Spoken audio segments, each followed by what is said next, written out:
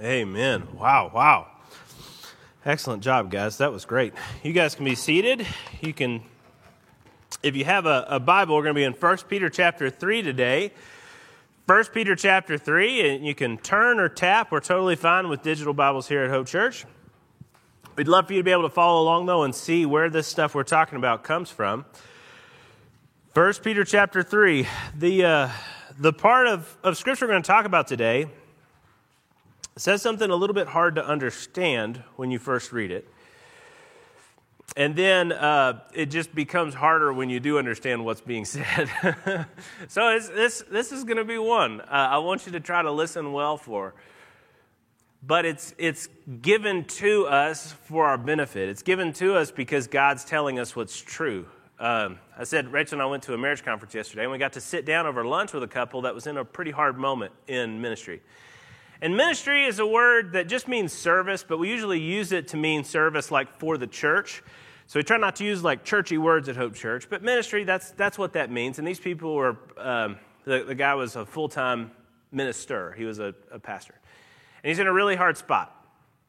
And he's just kind of pouring stuff out to Rachel and I because we're, divorced from the situation. We're just his friend. And you listen to him talk about it and respond. I told him stuff. And afterward, Rachel brought up in the middle of it, recently there was a young mom that was having a hard time with babies. And Rachel said, listen, just make it 2 years, and then you'll be fine. And I told her afterward, that's not encouraging. 2 years is a really long time. And I had told the guy something similar, and Rachel was like, yeah, this is the hard advice. It's like, okay, just don't die, and everything will be okay. And that's kind of what it feels like. This morning, the passage is similar in some ways. Here's how it starts off. It says in 1 Peter 3, now who is there to harm you if you are zealous for what is good? That's called a rhetorical statement.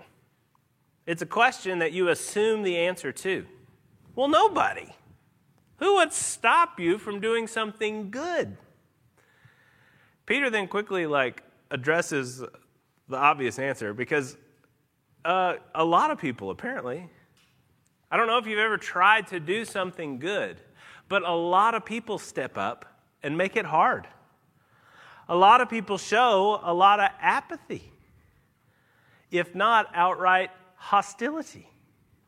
We did that Big Bear Park event, and it was really a lot of fun.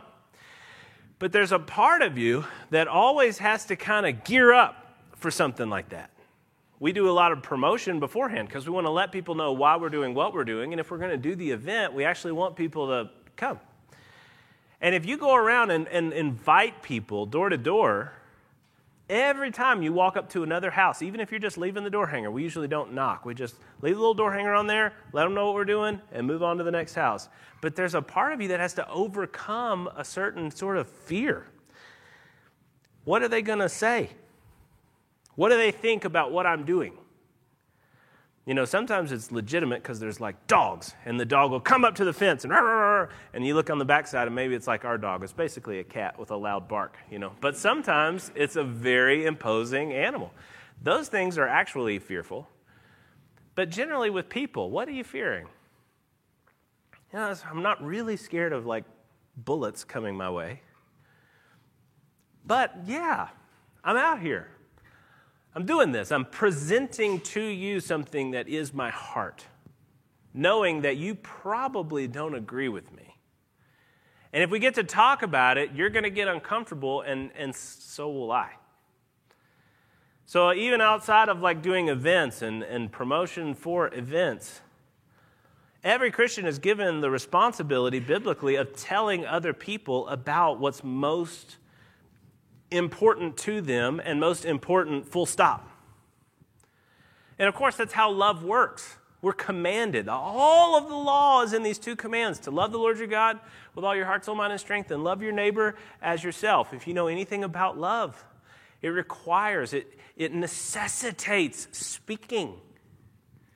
Talk about in a relationship, communication being so important, the lifeblood of that relationship. Listen, what it is for you to love the people of the world is to speak, to just give them something of who you are. And yeah, that can be a cup of cold water or a snow cone with tiger's blood syrup on it. But it can also be, and should also be, something of the beauty, of the glory that you've seen in who God is. And yet when you step forward to do that, to speak those words, what do you get back? It's generally not like applause and thanks for your willingness to so beautifully express these eternal glories. It's usually, so that's what you think, huh? If not, a quick, emotional objection to what you believe. I think more and more you're going to get the latter. The clearer you are about what we really believe, I think the more frequently you're going to see the responses from people looking like the responses in the Scriptures. But when people preach the gospel in the Scriptures, they weren't always met with either applause or just kind of general friendly apathy. That's what we usually experience. Biblically, they got lions. And I think things are going to move more that way than the other. So how do we keep doing this? How do we keep loving? How do we keep pouring out when what we're getting back from other people is not positive, is not encouraging? It doesn't even seem to be that effective. Who are we to judge what the Holy Spirit does? But it doesn't seem to be always that effective. How do we keep going when people around us are rough? Now, I'm a kind of kid that knew a lot more about Weird Al's Amish Paradise than Coolio's Gangster's Paradise. I actually had the lyrics of Amish Paradise in my heart before I knew Coolio was a person. But in Amish Paradise, he even sings about a local boy kicking him in the rear last week, and he just smiled as an Amish person. I don't know if you know a lot about Weird Al's catalog, but he's a parody artist, and he did this Gangster's Paradise parody called Amish Paradise, where he's singing as an Amish person. Caught up? It's not worth the preamble. But he says a local boy kicked him in the butt, and he just smiled at him. He turned the other cheek. He really didn't care. In fact, he wished him well, because he'll be laughing his head off when that kid is burning in hell. Now, it's supposed to be funny, but if you say it in church, it does sound because there's a part of you that realizes that's a legitimate response that we might have. Why do you keep pushing when they're kicking you? Why do you keep loving? Why do you keep serving when they're spitting? Why not? Rub your hands together like Mr. Burns in anticipation of the judgment to come. That's not the model that we have biblically, but why not? Well, 1 Peter tells us. In 1 Peter, we get this series of sort of ideas. He starts by saying that Christians, even when they're hurt, should continue to do good things, and they have to give a reason for the hope that they have. And then he grounds that in Jesus, who is the righteous suffering for the unrighteous. Then, and this seems like out of nowhere to us, and it has a weird set of phrases that make this passage somewhat difficult, Peter starts to use Noah as an example of somebody who is continuing to speak and continuing to love, even when the people around him are giving him nothing back but hard things. And that's what I want us to see. It says in 1 Peter chapter 3, verses 18 to 20, Christ also suffered once for sins, the righteous, singular, for the unrighteous, plural. Now that singular plural is in the original language, but it's there. Jesus, the righteous one, suffering once for the sins of the unrighteous us, that he might bring us to God, being put to death in the flesh, but made alive in the Spirit, in which, this is where you got to buckle up a little bit, he went and proclaimed to the spirits in prison, because they formerly did not obey when God's patience waited in the days of Noah while the ark was being prepared, in which a few, that is, 8 persons, were brought safely through water. So, what is Peter saying? At first, it looks like he says something like Jesus in the resurrection, like goes to hell and preaches to like angels or dead people. Did you read it? Let yourself go a little bit. What do you think it might mean? It sounds like he's got something that he's saying that goes way outside of kind of what we've always been taught in Christianity, that there is a time to live and a time to die, and then comes the judgment. And at some point in that living and dying, if you hear and believe, you can be saved. But that's it. Is he saying something different here? I want to just model, because we've got this kind of uniquely tricky passage, how one would go about understanding this and understanding it well, not leaping to conclusions that are wrong. If you get to wrong conclusions about the menu at a restaurant, you might have a bum meal. But if you get to wrong conclusions about what Scripture says, way bigger possible, outcomes. So let's think about it. I want to think about it well. When you start to read Scripture and you want to understand it, the first thing I want you to do is pray. You want to ask for guidance from the Lord as you're reading what you're reading, that He would help you to understand. Now, some people talk about prayer as though you read, shut the book, and then pray, as though God would just give you an assurance or give you some sort of special knowledge. That's not what we believe. We believe that you pray continuously, so you're praying this whole time, but that you pray, you read, you pray, and you think. You leave the book open. You keep reading. God has given you reason. And look around you. He's given you a church. He's given you a capital C church. He's given you millennia of godly, wise people who have spent decades studying, thinking, comparing. So once you've taken your time, you've prayed, you've read it, you've thought about it slowly and carefully, consult a pro. There's no reason not to do that. I'm not going to put myself forward there, but I can be your local representative. I can be like the librarian.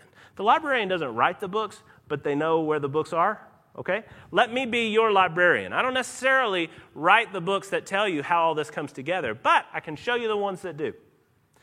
And we have an embarrassment of riches, if you speak English, in what we have access to when it comes to the church history, wealth of wisdom in understanding Scripture. When you come to something like this, what we always talk about that I think is the most just sort of helpful one volume is that ESV Study Bible.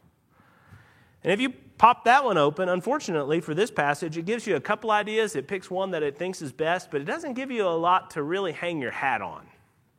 So you go a little further. There's a guy named Wayne Grudem who wrote a shorter commentary on 1 Peter.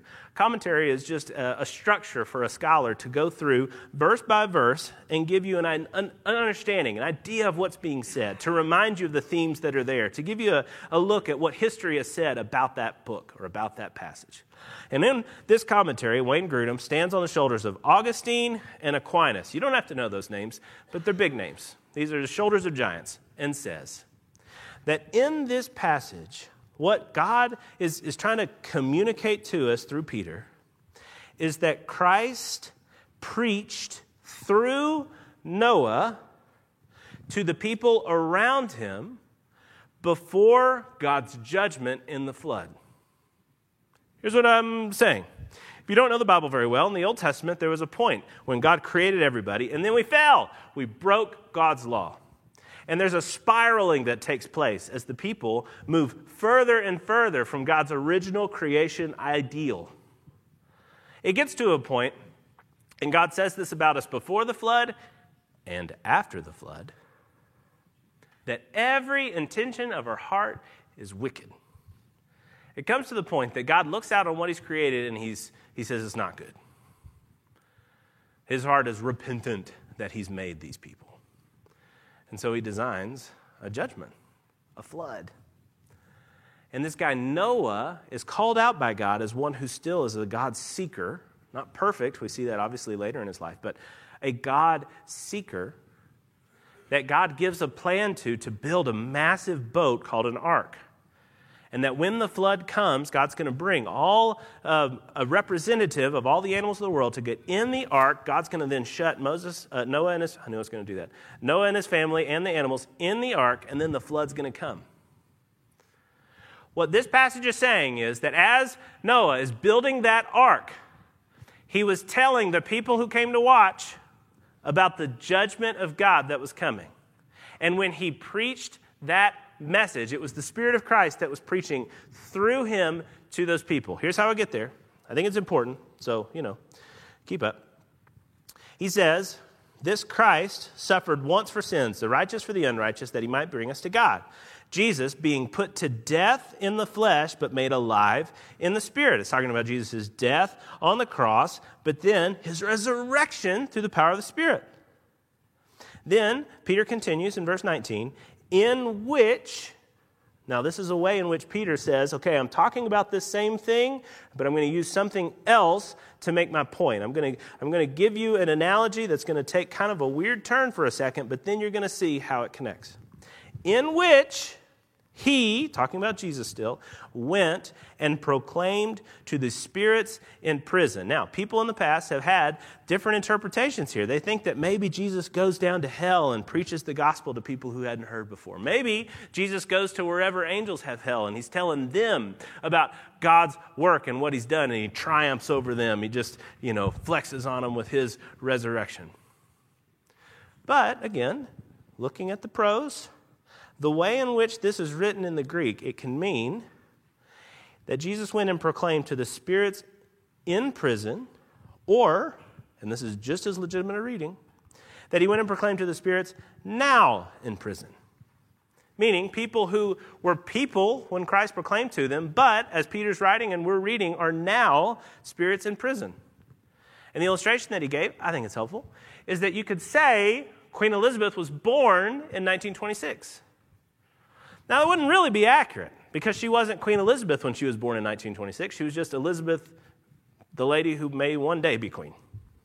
But you say Queen Elizabeth because that's who she is now. That's how we know her. The spirits in prison are those now who have rejected God totally. And they were proclaimed too before that rejection that what God did was give them the opportunity.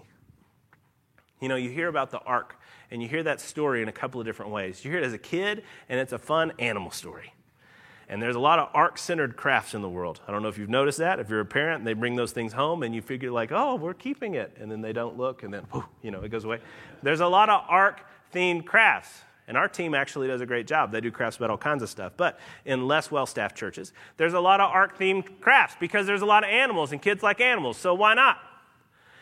Then you get a little older and realize that the story is about the elimination of the human race, except for just 8 people. And you weep a little over it. It's scary. And you think to yourself, how dare God? You kind of feel bad for the people who didn't get on the boat. You imagine them beating on the boat, saying, let us in, as the rain begins to fall. Then, and I hope you'll do this, there's a point when you start to understand a little bit more about your own soul and what it is to rebel against God. Maybe you see this as a teenager. You certainly see it in little children. They know they're wrong, but they don't want to give in. You've done that. Any relationship, long-term friendship, marriage, whatever. You know you're wrong, but you're not ready to admit it. Why? What is that? It's pride. And there's a part of you can think of it as silly, certainly when a toddler does it. It's more frustrating when a teenager does it. It can wreck your life when a spouse does it. But when you stand before a holy God, even if you do understand that you're a sinner before him, there's a pride piece that says, but I'm not going to bow the knee. I'm going to keep doing this my way. And you understand that when Noah was building this ark, it took a minute. His life and the lifespans of people during those times were hundreds of years. The building of an ark that can hold all of the world's animals, just 2 representatives of each kind. But if you hold all of those animals in a boat, it's a boat. It's a big thing. to go about building that with like 2 guys, yourself and your 3 sons, it takes a minute. To do such a large-scale program among all the people of the world, yeah, he got some attention.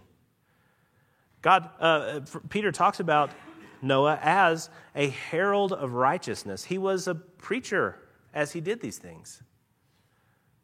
And when the time came and the floods came and the rains came, the people could have gotten on that boat, but they rejected. They walked away from that salvation that was to come. What this is saying in Peter is that Noah is a model for us of how even while we're suffering, we're pleading with people to come and have life in Jesus. That Jesus suffered, the righteous for the unrighteous. Noah suffered as a righteous person, trying to bring people to know God, that he's got to walk away from all of his stuff. He's got to build this boat and live on it while the whole world goes away and then comes back very, very slowly. Suffering, the righteous for the unrighteous, that you and I have the opportunity to lay down our lives, even just a little bit at a time as we become more mature in Christ and more skilled in love, to lay down our lives and suffer as righteous people. Now, we're not righteous people, but in those times when we're making a right decision, and yet we can get the kicks and the spit. We can get the rejection. So, how do we do this? Why do we do this? Why is Peter saying this in this crazy way that applies to us? Well, there's 2 things. One, he's saying you never need to fear. You go back to that first verse. What is there to fear?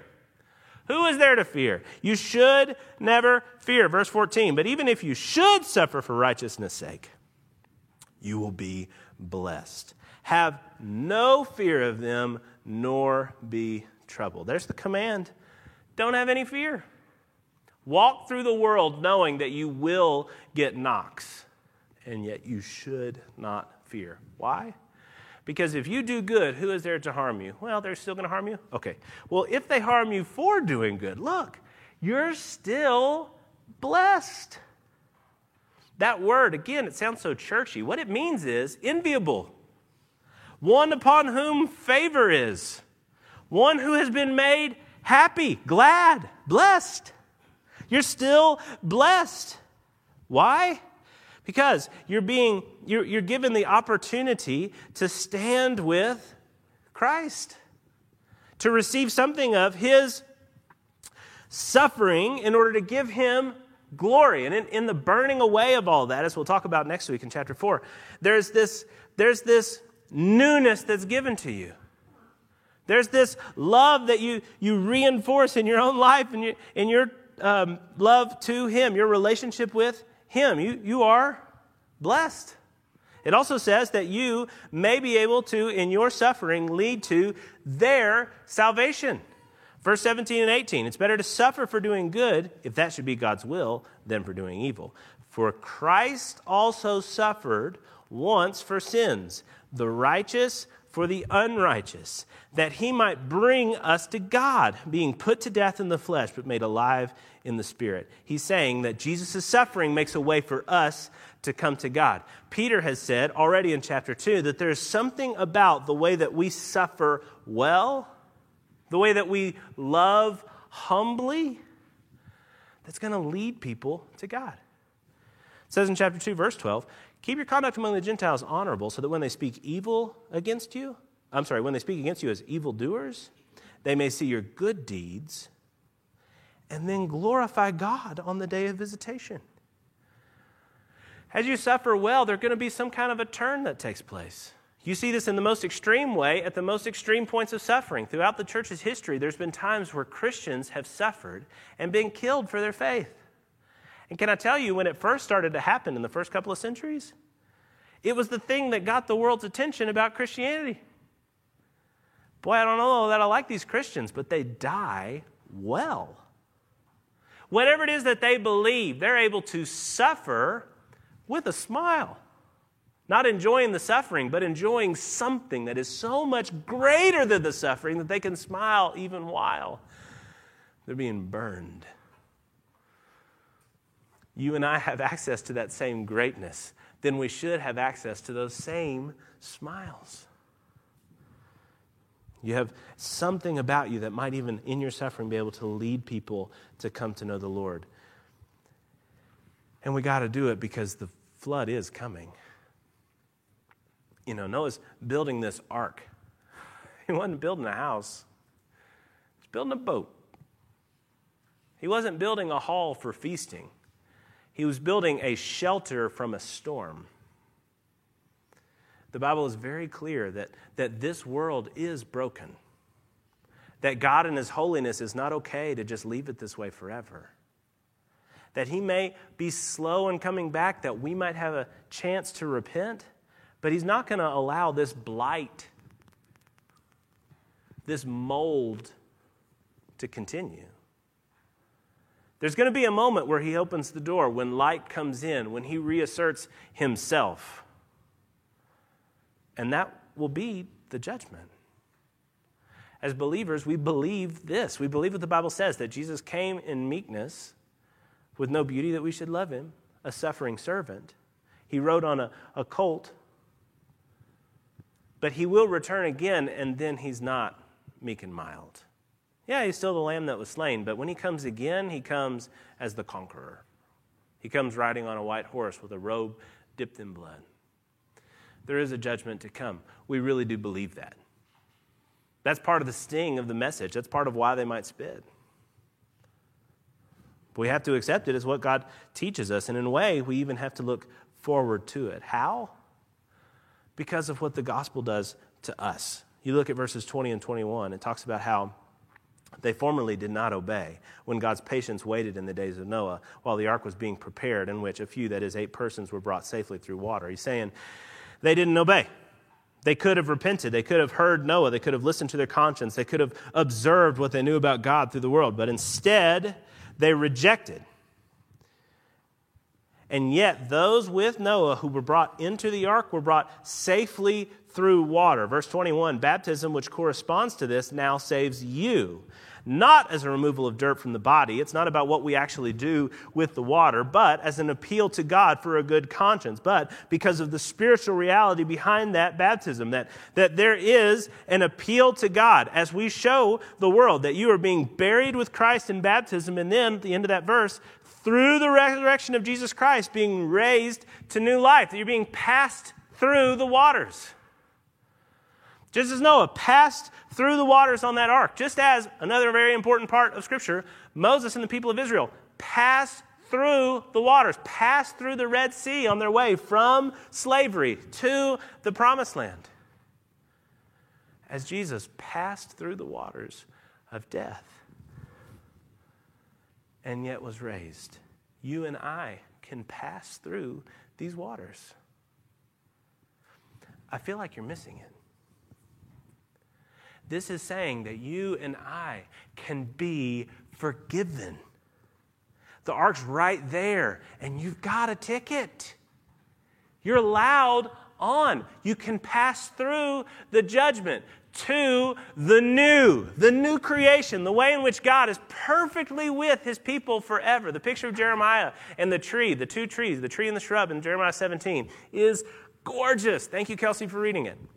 There's also pictures throughout Jeremiah, both of the judgment of God and of the time at which God is going to bring the people back to Himself, and He's going to be their God, and they're going to be His people, and they will be with Him forever. This is what Jesus has come to do. This is what you and I, in a much smaller way, reenact when we suffer, to bring other people this good news, that they can pass through the waters. That this judgment doesn't have to be the end. Listen, if all of this sounds like it's just 2 Christians, it's not. This is for the people who need to know and believe. Yeah, it's for the Christians to take it out to the world, but it's for you this morning to hear and to receive. And if you hear and if you receive, to rejoice, to feel what it is to have your conscience cleaned.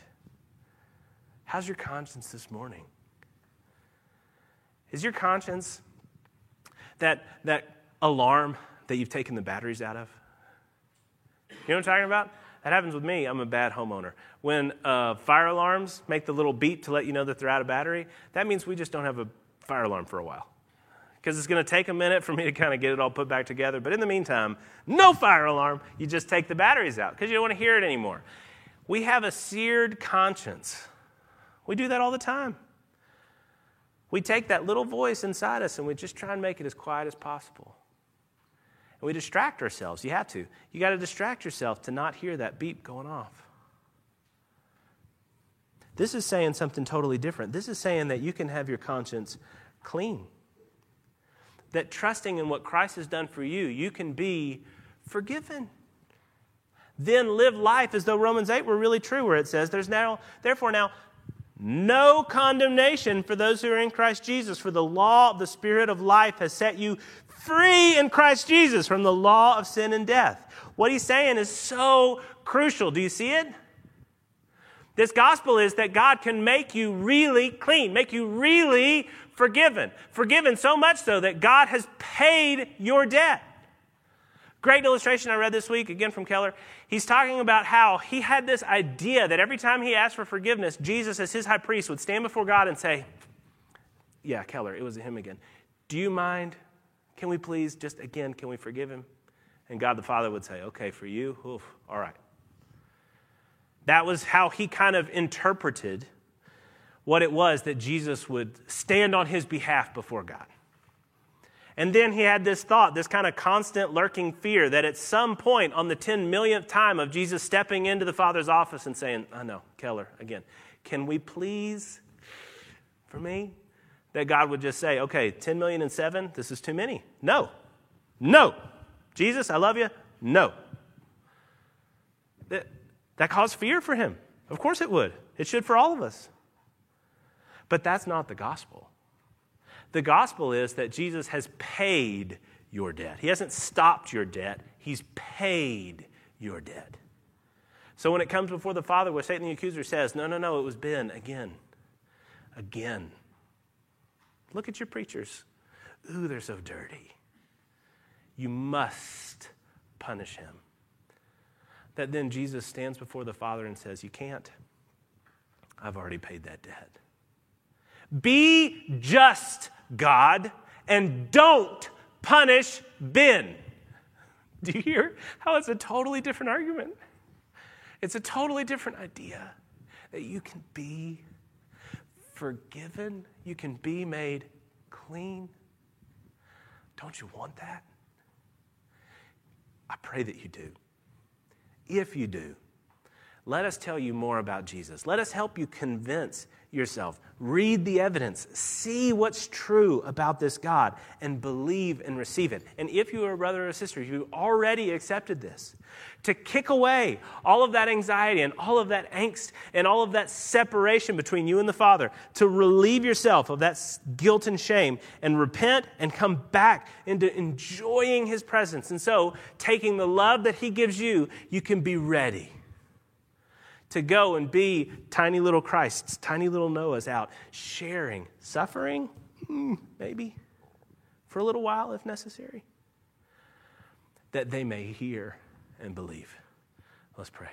Lord God and Heavenly Father, I do ask that you make these things plain in our hearts so that understanding and believing, Father, we change.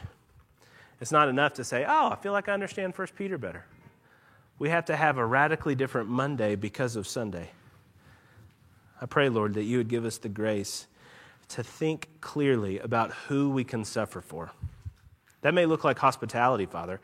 Who do we need to clean the house and cook for? It may look like awkward conversations. It's definitely going to be at least that, Father. Who do we need to sit down with and say, hey, here's something really important to me. What do you think about it? Father, please teach, train, equip your people. Allow us to look to one another and see the models of evangelism that we already have here. And let us be real about the judgment that is to come. So that being willing, if necessary, for a little while, we might suffer, that others might hear and believe. We love you, sir. We pray these things in your Son's holy name. Amen.